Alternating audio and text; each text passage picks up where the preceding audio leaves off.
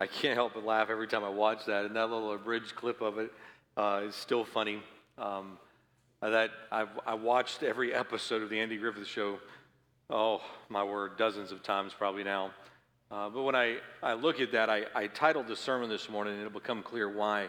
I entitled it, A Cut Flower Generation. And cut flower generation. And I thought another way to maybe title the sermon this morning was How Andy Griffith Killed America.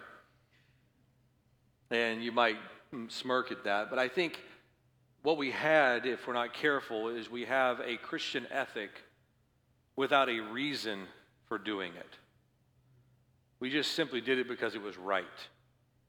But we didn't have a relationship that was vibrant with the Lord Jesus Christ that drove us to a changed life. And I think that's the danger, even in a show like that, and it wasn't all moral. How many of you know the show? Anybody here watch it before? Okay. The duck pond wasn't a moral place to go, in case you've watched the show before. The reality of the fact is they were still teaching some good moral principles, but they were not rooted to Christianity. It wasn't because the Bible tells us so. When you have a generation or a society or a church that is cut off from its root, from its source, it is destined to die. Few people noted it, but in January 1st of this year, we celebrated the 50th anniversary of no-fault divorce in our nation.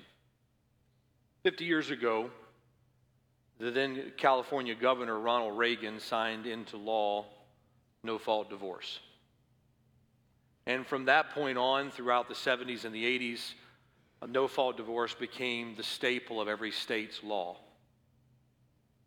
And in our text in Mark, in just a couple of weeks, we're going to be addressing the subject of what Jesus says about divorce. And the reality is, it's a painful thing. And many people, even in this room, have gone through it. But when we get to this place in our country that divorce is no longer a binding covenant, but a contract of convenience, we are fundamentally redefining what marriage is. And that's been 50 years ago. And now, just in the last several years, in 2015, Obergefell versus Hodges, the Supreme Court effectively redefined marriage for the United States in legalizing same-sex marriages in all 50 states. And I remember very clearly the day that that was announced. We were actually on vacation that weekend, and I was so grieved in my soul over the decisions that was made, but yet that decision was predicated on ones before that, and ones before that, and ones before that. Because when you cut a society off from its root, there is no hope but for it to die. Now, just a few days ago, we've redefined marriage, and now just a few days ago, in Bostock versus Clayton County, Georgia, the 1964 Title VI that eliminates discrimination against sex, based on sex, in other words, you can't discriminate based on sex, they've gone back in and inserted now a new definition based upon the Supreme Court ruling that sex now applies. That word sex that was put in the law in 1964 now means transgender and same-sex attraction. And that kind of flew under the radar a little bit, but that happened just last week. And we are seeing our nation redefine fundamental things and redefine these, and we see that slippery slope as often is argued and almost mocked. But really what we see is we see a beautiful flower in the vase who has no hope of life unless it's connected to the root.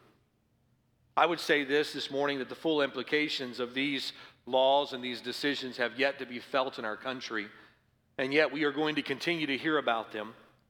Now no longer can we determine gender by the Creator's assigned biology, but it must be defined by choice and the desires of each individual, and that is a fluid choice that we can change our mind on.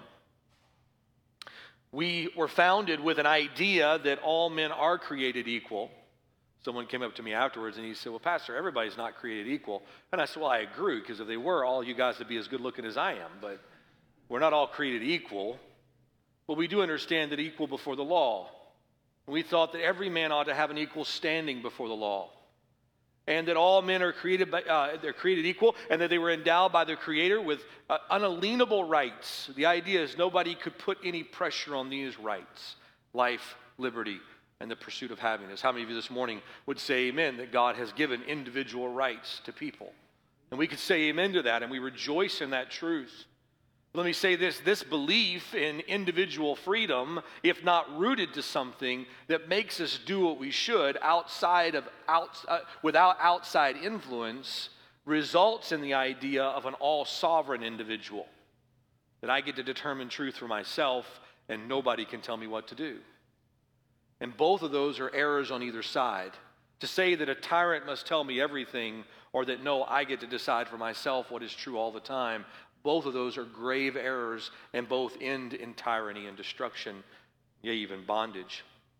Now, if we have a hard time getting our head around the relativism of our day, it is no surprise, because even those that are supporting the idea of this, they're saying there's going to be problems to work out, quote unquote, problems to work out.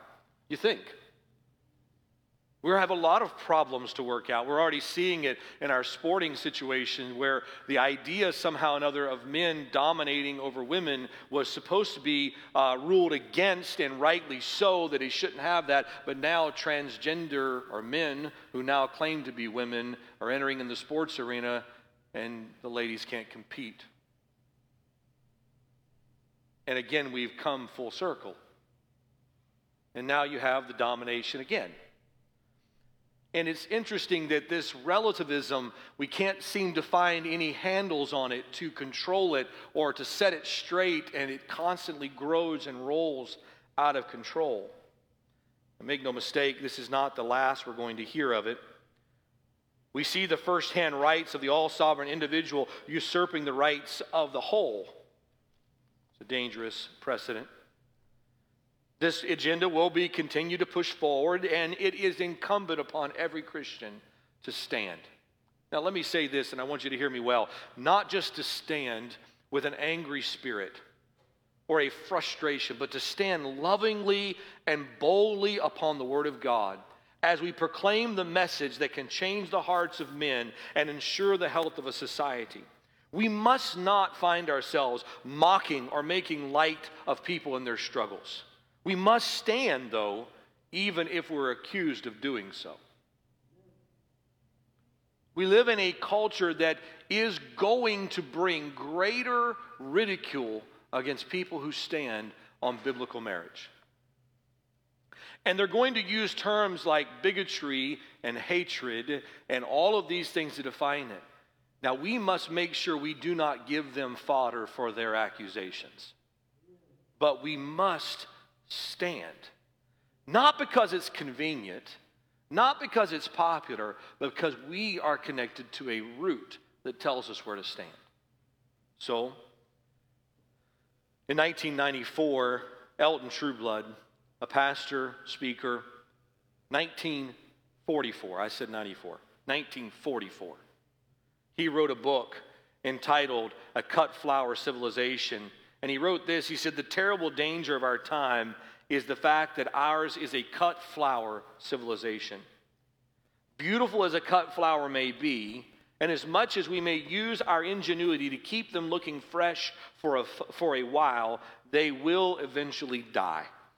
They die because they are severed from their sustaining roots." I brought these in this morning to remind you again, I mean, they're beautiful, aren't they? Beautiful flowers. We spend millions, yea, billions of dollars a year on giving people dead things. Millions and millions of dollars are made. And it grows. And, and I have learned that, just a tip, guys, Kroger has really inexpensive flowers, all right? And it's a great place to buy flowers. Very convenient on the way home, too. Stop, get some flowers. They make these little packets of stuff. It's like the Miracle-Gro. And you put it in the water and it sticks in there. Some of these will last for a week, week and a half.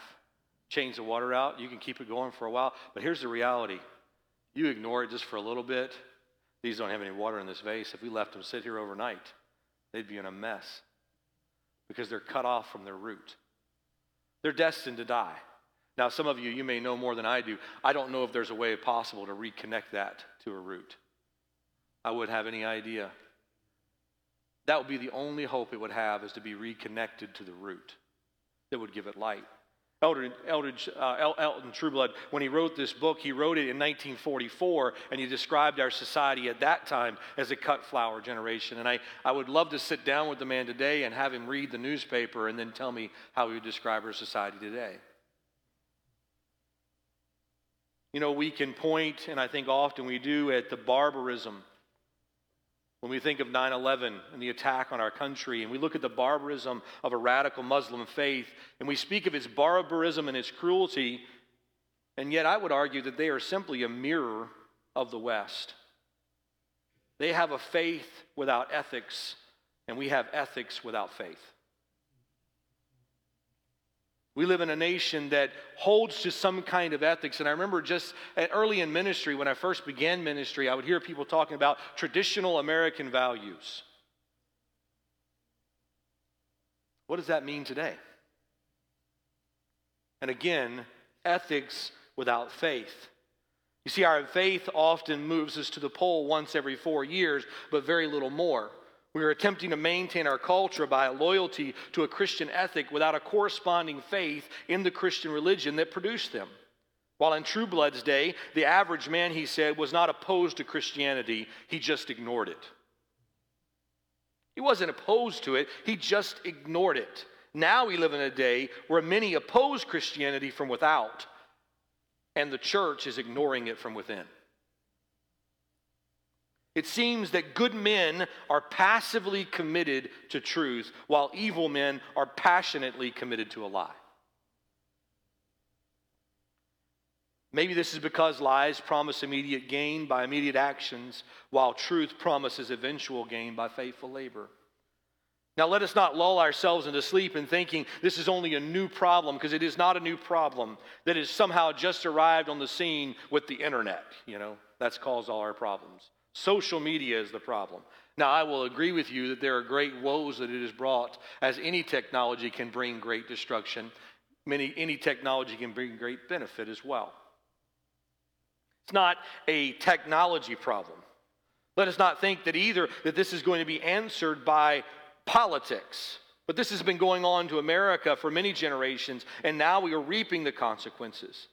You know how easy it is to make this a political argument in which the enemy is the other party and our hope is the next candidate. And that is a mistake the church has made far too often.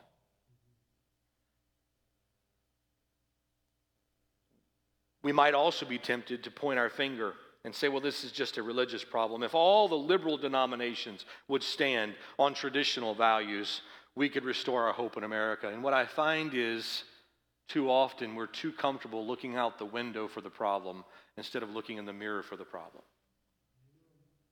We look away and say, well, there's the problem over there, and that's the problem over there, and that's the problem over there. And really what I need to do is say the problem is right here. The cut flower illustration stands before us this morning as a testimony, yea, against our nation, and in times against our own Christian walk. Our nation was never expressly a Christian nation in that we demanded everybody who came here to be a Christian. In reality, it was an incredible experiment, the idea of religious liberty. The idea that you could worship God by the dictates of your own conscience. And it's amazing to see that religious liberty and its blessings that it gave us. I had the privilege of taking a tour of New England a few years ago and stood in Rhode Island, where there was a charter given by the King of England, and that charter declared there would be religious liberty there. And in that little state, the first Catholic church was planted. The first Jewish mosque or Jewish synagogue was set up. It was the first of many that weren't allowed in the other states at the time, because there wasn't the religious liberty there. And it's a wonderful experiment in our nation, but let me make something clear. Our nation was not expressly Christian because we weren't forcing people to be Christians to come here. I will say that she was founded on clearly Christian principles and morality, and the Judeo-Christian ethic has woven itself through our society, and it's very clear by reading the writings of our forefathers and reading the writings that are on the monuments that we held highly those principles. When I say she is not expressly a Christian nation, to be so, she must demand allegiance of all citizens to the gospel. And yet Christianity is far too real and all-encompassing to demand allegiance of unwilling participants. It's not how Christianity works. And it never would. We clearly have the Christian principles that we were founded on and the morality that was there, and these puritanical principles and morality were a blessing to our nation while they were here. And they are enshrined in our monuments, and it is a travesty that we are forgetting them. It is a travesty that we do not know what it means that our nation is opened in prayer when Congress meets and yet schools can't open in prayer. That is a grief of my soul. We must return to a welcome acknowledgement that, like it or not, it was a Christian ethic that brought around the greatest generation that our nation ever knew. And this great nation in which we live, we must at least teach these principles without shame and some historical honesty of where it came from. But not only are we a cut-flower nation, but we're a cut-flower society. See, a society can only hold together by a mutual trust and a mutual code of morality. We can agree to disagree on many things, but we cannot just choose to change the rules of our society and the ethics upon which it is built and keep the house standing. You can't just walk away from the understanding of the rules and somehow or another hope it's going to work. Imagine waking up tomorrow morning and then you just decide tomorrow morning that you like to drive on the other side of the road. And then you get a ticket for it and you take it to the Supreme Court and the Supreme Court says, no, we believe in life, liberty, and the pursuit of happiness. If it makes you happy to drive on the other side of the road, we want you to do it. Can you imagine the confusion and the destruction it would bring about? Our morals have become unfettered from any anchor, and they are destined to be crushed by the oncoming tide of relativism that we see sweeping our nation. And we cannot moralize anymore on laziness. We can't say anymore, that's lazy behavior, get up and work. We can't somehow or another say anything on sexuality or gluttony or drug abuse or disrespect for authority or make any absolute claims of right or wrong. We have severed ourselves from the root of the laws of God that were so implied in our society that we declared ourselves a nation under God. And our motto says, in God we trust. There is no way anymore to define what is sexually permissible without the boundaries of God's institution of marriage. We hear all of the frustration, and my heart grieves over any woman or child that is ever taken advantage of. And we hear all of this, and it grieves my soul that evil men get away with evil acts.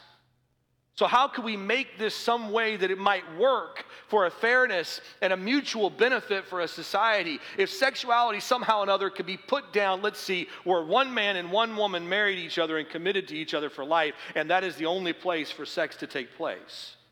That could be a safe institution. Seemed like somebody should have written that in a book somewhere. And I hear the naysayers saying, well, yeah, but in marriages there's still abuse, but far less than what we find today. And just because men pervert God's institutions do not mean they're not still the best institutions. Because here's the reality, there are moms and dads who make mistakes and are poor parents, but it doesn't mean we should get rid of parents. We can thank God for His institutions, thank God for His wisdom behind it. Now, lest we look at our nation and climb too quickly on our moral high horse, make sure we understand it is because every person in this room, every premarital or extramarital act of every believer in this room has also contributed to the problem.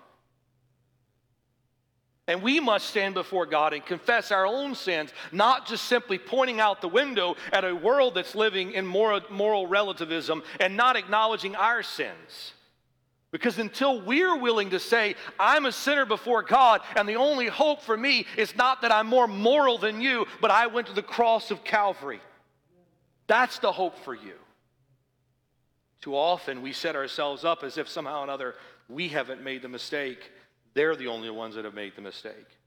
You see, until we're willing to own our sin as such and bring them to the cleansing blood of Jesus Christ, we are crippling our witness to a lost world. You see, the answer is not ridding society of immoral people, but calling all men to the acknowledgement that their immoral acts are destroying the fabric of our society, and the only hope of transformation is the Lord Jesus Christ. You say, well, I just don't know if that'll make a difference. It makes a difference in the one who believes. It makes a difference in that one who believes. We have the hope of a nation. A society is being torn at its fabric. So let's get a little closer to home. Cut flower churches.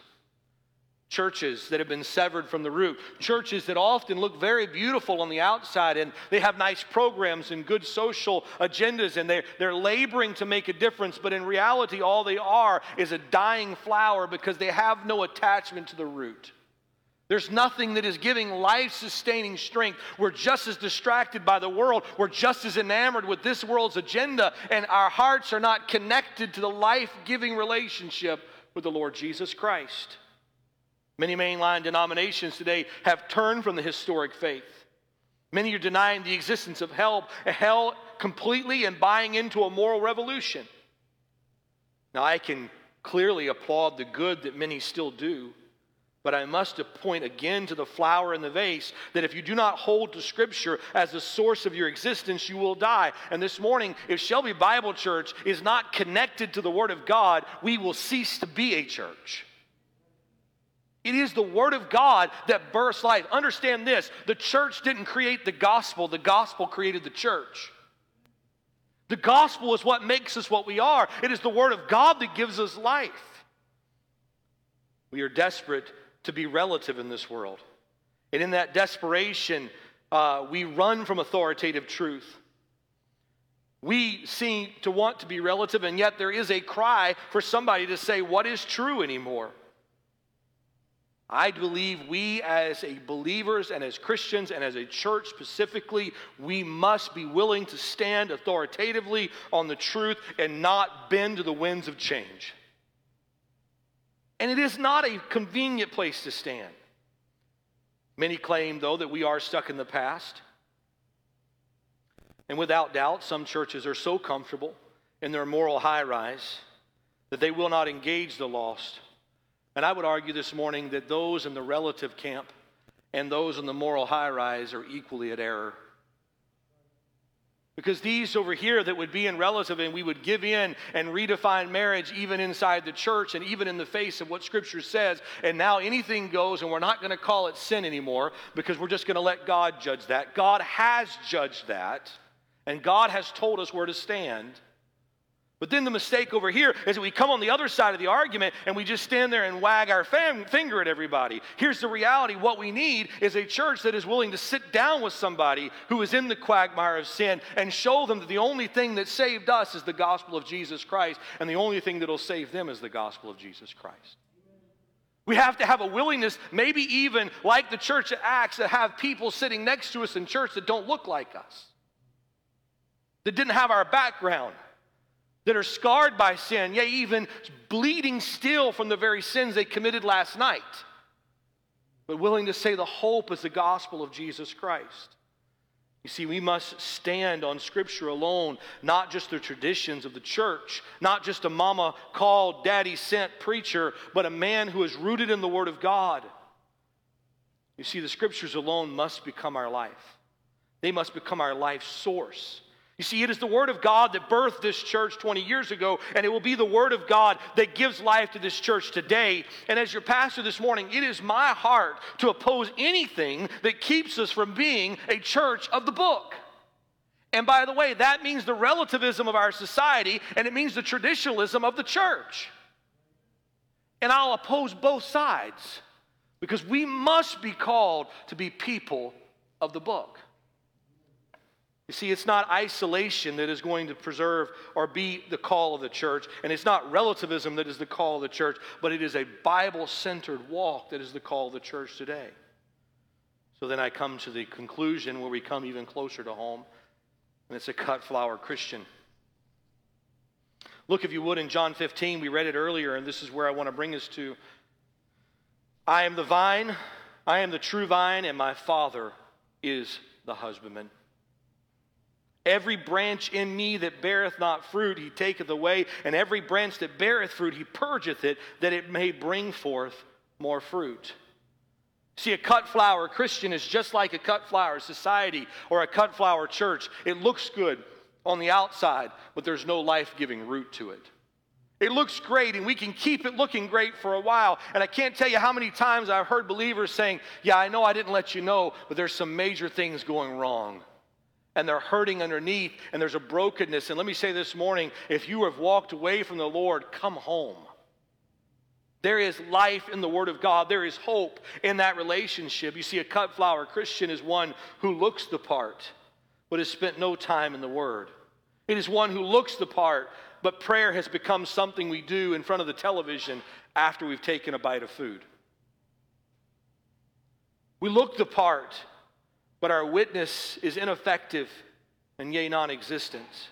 We seem to have no stamina in the midst of this world and in the midst of the onslaught of this world, and our religion seems dry and powerless. Jesus said, I am the true vine. He's the only place that gives us life. You see, Christ prepares us for the work, and then in verse number 2, he cleanses us for the work. He purges us, and it's interesting that it's not the unfruitful branches that he purges, but it is the fruitful branches that he purges. He comes into those that are bearing fruit, and he begins to work on them that they might bring forth more fruit. He cleanses us in verse number 3. Now you are clean through the word that I have spoken unto you. You see, Christ is the source of all we do. He says in verse number 4, abide in me, and I in you, as the branch cannot bear fruit of itself, except it abide in the vine. No more can ye, except ye abide in me. I am the vine. Ye are the branches. He that abideth in me, and I in him, the same bringeth forth much fruit. And this is the line. For without me, ye can do nothing. He didn't say you could do most things. He said you can do nothing. So often we get so wrapped up in programs and plans and what we're going to do and what we're going to accomplish. And all of those things are wonderful. Let me say this though, but any sermon preached without the Word of God and prayer is a failure. Any program ran that is not connected to the root is a failure. Because without Him we can do nothing. I've told you this story before, but I'm reminded of it when I come here. I was in college, and this is a few years before Susie and I were married, and I was leading a volunteer ministry in college at the time, and we had several volunteer college students that worked with us, and then we went and worked with the teens in the afternoons on Saturdays, and Saturdays were what my granddaddy used to say is a can to can't. You work from the time you can see to the time you can't see, and we would work from sun up to sundown every Saturday, and we would get up, and I'd have to be in a meeting at 7:15, and so I'd get up a little earlier, and I went into the chapel to pray that morning, and I was walking and praying, and I walked and prayed because I'd fall asleep if I sat down and prayed, and so I was walking around trying to keep myself awake, and I had a list of things that were going to go on that day. And I thought, well, I got to lead singing in a couple of hours, and then I got to go, and I'm preaching at that Bible club that afternoon, then I got to meet with so-and-so this evening, and then I got that other appointment tonight, and I was thinking of all the things that were going to happen that day and all the work that had to happen. And I began to pray, God, help me do this, and help me do this, and help me do this, and help me do this. And it was, just as clear as I'm sitting here, it's as if the Holy Spirit kind of tapped me on the shoulder in the midst of my prayer time. He said, let me get it straight now. You need my help leading singing. You need my help preaching that sermon. You need my help with that counseling appointment you have. But you got everything else under control? And I remember being so convicted at that moment that I stopped where I stood, and I took a deep breath, and I held it. And I said, God, in just a minute, I got to breathe again. And without you, I can't do it. And I looked down at my feet. I said, Lord, if I'm going to take another step in a minute, you've got to make it possible for me to do it. And I took that step, and I said, thank you, Lord. For without Him, we can do nothing. Not some things. We can do nothing. And too much of our Christianity is done without Him. And that's why so much of it comes to nothing.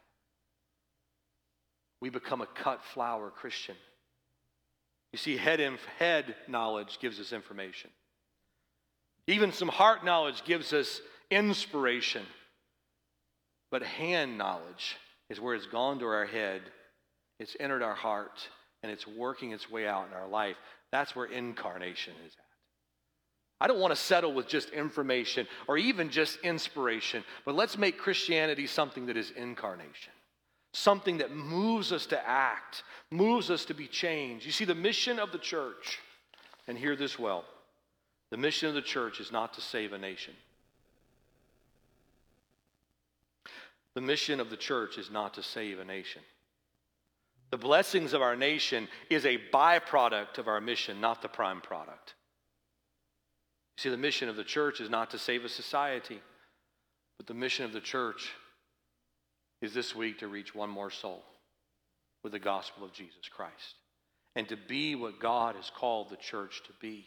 You see, we cannot miss this. We cannot let this be something that sits in the back of their mind, because if we as the church cease to do what only we can do, and that is help men and women and boys and girls find peace with God, then we cease to be the church. We've been given that message. And the mission is very clear. Go ye into all the world and preach the gospel to every creature. What is more, we are only as strong as the individuals are connected with the Word. You see, we as a church cannot just say we're people of the book because the deacons love the Bible, or the pastor loves the Bible, or the Brother Randy loves the Word of God, and he sings good music. That doesn't make us people of the book. What makes us people of the book is when every boy and girl in this room opens the Bible for themselves, and every teenager says, you know what, I'm going to turn the television off, put down the phone, turn off TikTok and every other app that I got, and read the Bible for a minute. Because I promise you, it's far more important to know what's going on in heaven than it is what's going on around the world. And when every believer in this room would set down their anxiety for a few moments of the evening, instead of at 7 o'clock turning on the news to find out what crazy is going on, open the Word of God and find a peace that passes understanding. Because we've got to be connected to the book. Because if we are not anchored, the storm tosses us far too much. Let me challenge you this morning. You see, our main calling is not to help America be anything, but to help the church be the church. I read that quote a few days ago by John Piper, and it challenged my soul to its core. Our main job is not to help America be anything, but help the church be the church. Let God take care of human history. Let's take care of our mission. Let's bow our heads this morning. Father, we love you. We thank you for your love for us. Lord, we do thank you for the blessings of our nation. Lord, we thank you for the freedom we have to participate in this society, to vote, to stand and proclaim and let our voice be known. All of those things are wonderful blessings. But Lord, help us not take our eyes off our main goal, and that is the gospel of Jesus Christ, our personal walk with you. Holy Spirit of God, do that work. And we'll praise you for all that you do. In the precious name of Jesus we ask.